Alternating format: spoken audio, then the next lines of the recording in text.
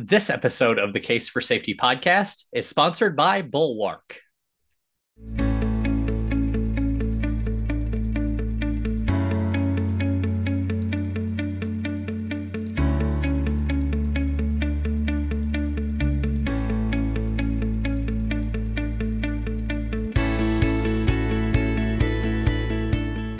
Welcome to the Case for Safety podcast, bringing you expert tips to improve safety and health at your workplace. I'm your host, Scott Fowler. Flame-resistant, or FR clothing, is important PPE for workers in many different industries. To provide the proper level of protection for your workforce, there are some tips you should remember about selecting, using, and maintaining FR garments. Here to talk about some of those tips and the important things you should know about FR clothing is Derek Sang. Derek is Technical Training Manager with Bulwark and has more than 25 years of experience in the flame-resistant clothing industry. Derek, welcome. Thank you so much for being here. Scott, great. Thanks for having me, and look forward to the next 30 minutes or so and talking a little bit about flame-resistant and arc-rated clothing. Absolutely. Me too. Excited. It's a very, very interesting topic. So yes, we're talking about, ARFR clothing. And I thought we could kind of start at the beginning of that process and, the selection of that clothing. So for those folks who may be listening, who, may be involved in the process of selecting FR clothing, what are the most important things for them to know and to look for to make sure they're making the right choices for their workforce? Great question, and a great place to start, because really it all boils down to, like with any PPE selection, what's your hazard risk assessment? What hazards can your people be exposed to on the job site? And then your responsibility on how to protect them. So we want to look there first. So what we protect folks against is short duration thermal exposures from electric arc flashes and industrial really flash fires is the two core markets. We find our arc flashes in our electrical community, whether that's our utilities with generation, transmission, distribution, or general industry for those who are actually keeping the lights on and keeping the widget machines moving. In our oil and gas community, at all the way from upstream to downstream, we're looking at the actual drilling and fracking process. We're looking at the transportation process, and then even into the refineries, all require flame-resistant clothing. So when you're looking at selection, really the first key component of it is the protection. Will these garments protect against the hazards that I have assessed? Will it protect against a short duration arc flash? Will it protect against a thermal exposure from flash fire? So once we establish that we have the protection covered, now you get to look into the kind of the soft side of it. Is it going to be comfortable? Is it going to be something that I not only have to wear, but I want to wear? Is it going to provide value? Because these are not inexpensive items. You want to have your return on investment. We want them to last, in many cases, multiple months and even into a couple years, so you can get that ROI back. So when we look at the equation, it is protection equals comfort and value, because it doesn't matter how comfortable and how ROI is. First and foremost, I can't protect you. So you identify what your hazard is, and then you start evaluating the best PPE to protect your folks from that hazard. A lot of great points there to keep in mind. So moving on to kind of the next step of the process and the use of those garments. You've purchased your FR clothing. Now you have to ensure that they're used properly on the job site. And as you noted there's a lot of different job sites these may be used on. So, what are the most important things to remember about the proper use of FR clothing so that it keeps workers safe while they're wearing it? The first thing we've got to remember is we have to train our people on the proper use of any PPE. For some, it's a lot easier than others. How to properly don and doff a hard hat, relatively easy. When and where I wear my hard hat, I have a big sign that says hard hat area. Safety glasses, when do we wear those? Our hearing protection, that's all easy. And then we get into a little bit of a gray area for some reason when it comes to clothing, but the same concept has to take place. I have to train my folks on how to properly don and doff it, meaning put it on and take it off, how to properly employ it or deploy it more correctly. I have to have my sleeves rolled down, secured at the wrist, buttoned up to the neck. If I'm wearing a shirt and pant, the correct way to interface that is tucked in. If I'm wearing a coverall, I got to make sure that I don't have my sleeves tied around my waist. I'm actually in the coverall with it zipped up and also secured down to the wrist. So that is actually part of the training process, which under 1910-132, you folks have to make sure that you're documenting that. That's where folks like myself and others can come in when you're rolling out your program or you're in your program is on a regular basis, we can enhance and complement your doing by providing that training and allow you to document that they've went through that training on how to properly use and interface the garments. Because all our standards tell us that shirt and pants have to be worn tucked in. 70E will tell you this, your arms have to be covered and secured at the wrist. 2113 for our oil and gas folks, they will tell us how to properly wear that ensemble when they're in the field, and every area that's reasonable needs to be covered with FR clothing. ASTM 1506 is a little bit of a gray area because they talk about interfacing of a shirt and pant. But if you talk to anybody, what proper interfacing of the design of a shirt and pant is, shirts get tucked into pants. And there's actual good reason for those, because what we wear underneath could potentially be exposed to thermal energy. For example, you're allowed to wear natural fibers underneath your FR clothing. You don't want to wear anything that could melt and drip and add to injury. So that's great. But also remember that that outermost layer has to stay intact in that thermal event. So if it starts to break open, if it starts to fail, which can happen when these energies are significant and long enough, then what's underneath now could potentially factor into unnecessary injury. I also talk to my utility folks. They like to have their shirts untucked. They like to have them outside the pant. Well, if they're wearing fuel underneath, that's a pathway for that thermal energy to get up and under. How do you eliminate that? Go to 2 layers of FR. FR base layers today are far more sophisticated than they have been in even just recent years. The comfort level, the moisture management capabilities, and the lightweightness of these FR base layers are mimicking very much that we would see in our performance categories, that we would see outside in the retail world. Why is that important? I've now eliminated fuel, AKA something that can catch fire, from my equation. So technically, could I have my shirt untucked if I have a FR-AR base layer? Yes, you could, because the fear is thermal energy coming up and igniting a cotton undergarment is no longer valid because I've taken it out of the equation. So not only can we look at training folks on how to do it, you can look at enhancing and complementing existing FR and PPE and making it even better by taking fuel completely out of the equation. Great point. And it seems to, like, as you're talking there, it seems like communication is going to be a big part of this. And planning, letting workers know, hey, we're going to be working in these environments. You're going to need to be wearing your, FR clothing while we're doing this type of work on this day. So it seems like communication would be a big part of that equation as well. Absolutely. Communication / training, even looking at what's available in the marketplace, whether you're new to an FR clothing program, or you're looking to enhance and complement an existing FR clothing program, evaluating what's available on the marketplace and allowing your team members to participate in that evaluation, like anything else, is going to minimize pushback.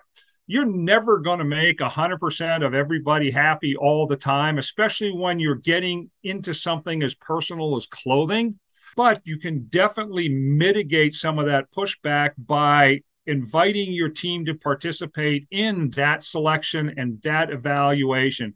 Because once you establish a baseline of what protection do we need, whether that's category 2, whether that's a minimum of 8 calories of protection, or whether that's 2112 compliant garments, whatever that initial baseline is, there's a lot of things to factor into bringing stuff on board, and having your team participate in that is essential. So right to your point there, that also would bracket under communication. I'm really glad you mentioned, working and collaborating with your team, because as you noted, that's such an important part of any kind of PPE, and making sure it's providing the proper fit for, everybody on the job site. You can't say, okay, here, everybody, here's a large shirt or something like that. Here you go. That, if it's not providing the proper fit, as you noted, it can be creating additional hazards. So that collaboration is really key. Yeah, it's definitely is not one size fits all, especially when we look at the diversity of our workforce today, making sure that you have a provider that not only has a wide but a deep product line for both male, female, for accessories. I mean, even looking at things like high-vis vests and making sure that those fit properly and they don't add to a potential or create an unnecessary hazard because they're too big or too small or they don't fit properly or whatever variety of you want to look at there. It's key that you're broad enough and deep enough that you can cover a large workforce and make it work for everybody. Definitely. Now, with any PPE, you have to think about, not only proper use, but proper care to, keep the equipment, the clothing, whatever it might be, working effectively, for a long time. So what are the key factors in caring for FR garments?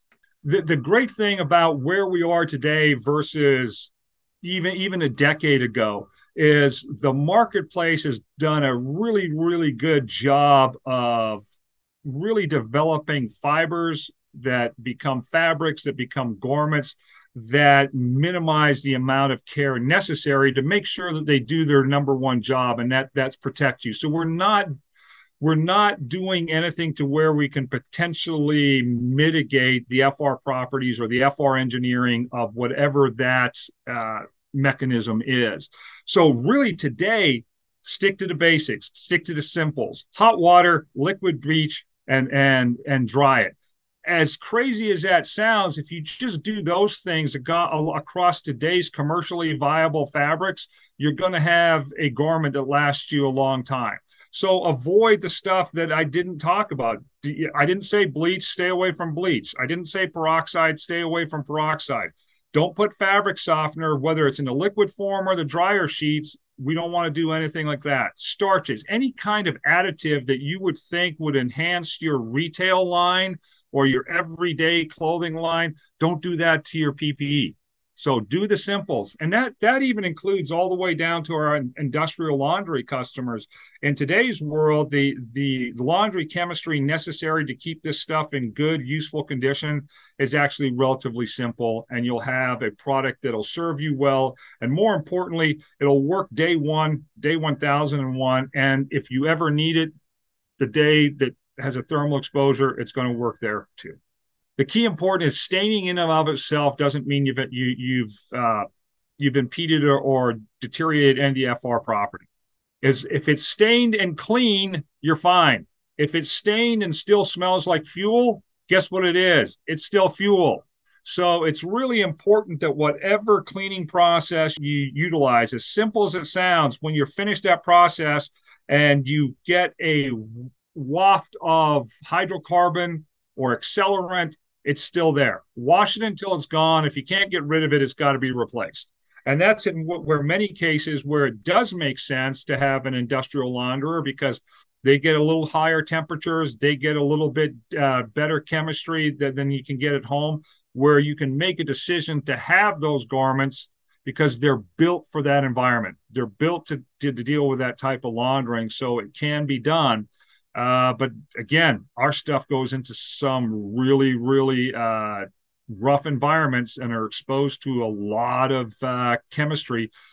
But historically, they've held up well just doing the simples. It's a good thing to remember. And you mentioned there, if it does get to the point where it needs to be replaced, that's a perfect segue into my next question. So, any PPE, you're going to have that wear and tear and over time. So, how do you know when to repair or replace an FR garment? What should people be looking for? That is probably the toughest question we have, because there are no absolutes. The cool thing is with all the top manufacturers today and all the top fabrics that they're utilizing, they are built to retain those FR properties for the life of the garment. Now I say that and everybody nods their head and goes, yes, but how long will the FR properties last? And I just said, for the life of the garment, because we make decisions to retire garments all the time. And in our PPE world, our leadership team makes decisions to retire other types of PPE all the time. I've got a crack in my hard hat, a lens is missing in my safety glasses, my safety shoes, I can see all the steel toes from. So we know when stuff needs to replace. We push the envelope a little bit when it comes to our clothing. I see stuff that is threadbare, has multiple tears, multiple repairs, holes in knees, holes in elbows. So what kind of guidance can I give you? Because the standards tell you how to repair it, but they don't tell you how many repairs. They don't tell you when it should be replaced. They don't give you the, so what is the best practice? What I'd like to give people is really two analogies. The first analogy is take a look at an alternate life-saving piece of equipment and compare that to your flame-resistant arc-rated clothing. That alternate life-saving piece of equipment I like to compare it to is, think of a fall harness. If you climb and you have to wear a fall harness, that fall harness has to be worn correctly. It can't have any cuts. It can't have any frays. The D-ring and everything has to be, make sure it can be connected to and utilized properly. If any of those things aren't in line, you've got to replace it. So for our FR clothing, we don't get any guidance on how threadbare, well, how many rips, how many tears. So if you think about, my knees are wearing out, I've got holes in the elbows, I've got frays all over my neck, you probably should replace it. The easiest vision I can give you, if you think of the OK sign, one hole, a nickel or a quarter size hole, and a rip of 3 inches or less, one per garment. So you get 1 3-inch rip, you get one hole that you can fix, and after that, retire the garment. That's the best guidance I can give you as far as how much of the integrity of that safety device do you want to tolerate being diminished before you replace it. Because your FR properties are there for as long as you keep pushing it out there, but are they going to be as effective if the garment is holes, if the garment is threadbare, anything else? Is it going to protect you as much as it could if you had one that was in better condition? So just think about it that way as my kind of nugget. Right. And to your point, you'll know it when you see it. Yeah. Kind of a thing. We all know that guy on the crew or that person who's wearing their stuff where you shake your head and go, dude, how's that still there? And it's up to us to go there and go, here's an option. Go get a new one. Here's an option. Turn that in. Whether you're turning it in at the tool room or you're actually going online with your online program and getting another one, let's get that upgraded. And we make those decisions as safety professionals all the time when it comes to other PPE. We just need to be a little bit more forceful when it comes to our shorts, pants, and coveralls. Something you touched on earlier is, garments you may have underneath of FR clothing. And there may be accessories that you're putting on over or under it, or, something on your head or your hands. So what's important to keep in mind? Good with segue, those types because of things? when we get out in the field and we actually engage with our end users, our wearers, you can see very, very good programs where there's a chance of potential jeopardy or where they put unnecessary risks. For example, what's the easiest one? If I'm 2112 compliant all the way to my wrist, what are my gloves? Well, if you've got a good heavyweight glove that might have some Kevlar or aramid in it, it's going to resist ignition. That's one thing. But when you put it in these gloves that have grips that are knits that are made of meltables, what's going to happen to your hand? Your hands are arguably your trade. So you're going into a thermal hazard. You know that because you're wearing flame-resistant coveralls, and then you put meltables on your hands. That's one way to be cautious. The other way to be cautious is think we're going to be going into winter here shortly. Under my hard hat, a lot of guys will put knit caps, skull caps, other things in there for the additional layer of warmth. What if that's synthetic materials? Does that have FR properties? We've got to be cautious there. simple things like donning a non-FR vest over top of our flame-resistant arc-rated clothing. Well, that's going to ignite, that's going to catch fire, that's going to nullify, and all that heat and energy is going to go through and cause unnecessary injury. Anywhere where we see potential things like that, one that I saw the other day, for example, brand new flame-resistant arc-rated coat. And what were they wearing underneath? A non-FR hoodie. Now, it wasn't a big deal until you see that big hood sitting on the back of their neck that is now non-FR. The other fear I have is, what about during the workday, it starts to heat up and we doff or take off our arc-rated outer layer, and I forget that I grabbed my hoodie off the back of the door on the way out because I wanted an extra layer of insulation because it was going to be cold, and I forget, and I start working in my non-FR hoodie. Now, everybody says that will never happen with my team, but the potential's there. So we've got to be very, very cautious when it comes to things like gloves, bandanas, wool caps, watch caps, vests, rain gear, really anything that you're going to put on top of or in addition to your approved FRAR garments. Very good things to remember. Anything else you'd like to add about FR clothing selection, care, use as we close out? It's not so much what it can do, what it can't do. This is secondary PPE. This is designed to mitigate potential injury and eliminate clothing ignition from exposure to short duration thermal events. It's not a suit of armor. You're not going to be able to run into burning buildings and saving babies wearing a 7-ounce shirt and 12-ounce denim. But it will save your life if you take care of it properly, if you wear it properly, and you got good stuff to begin with. So do all those things, and hopefully you never have to use my stuff for what we build it for. But if you ever do, hopefully it'll mitigate and take care of you as best it can. Right. That's what this is all about. Well, thank you so much again for coming on, Derek. There's a lot of really important things for employers, safety professionals to keep in mind. So Scott, really thank you much. It was a pleasure. Appreciate it. Stay safe. We hope you've enjoyed this episode of the Case for Safety podcast. Be sure to subscribe wherever you get your podcasts. You can also connect with us at ASSP.org and follow us on Twitter at ASSP Safety. We'll see you next time.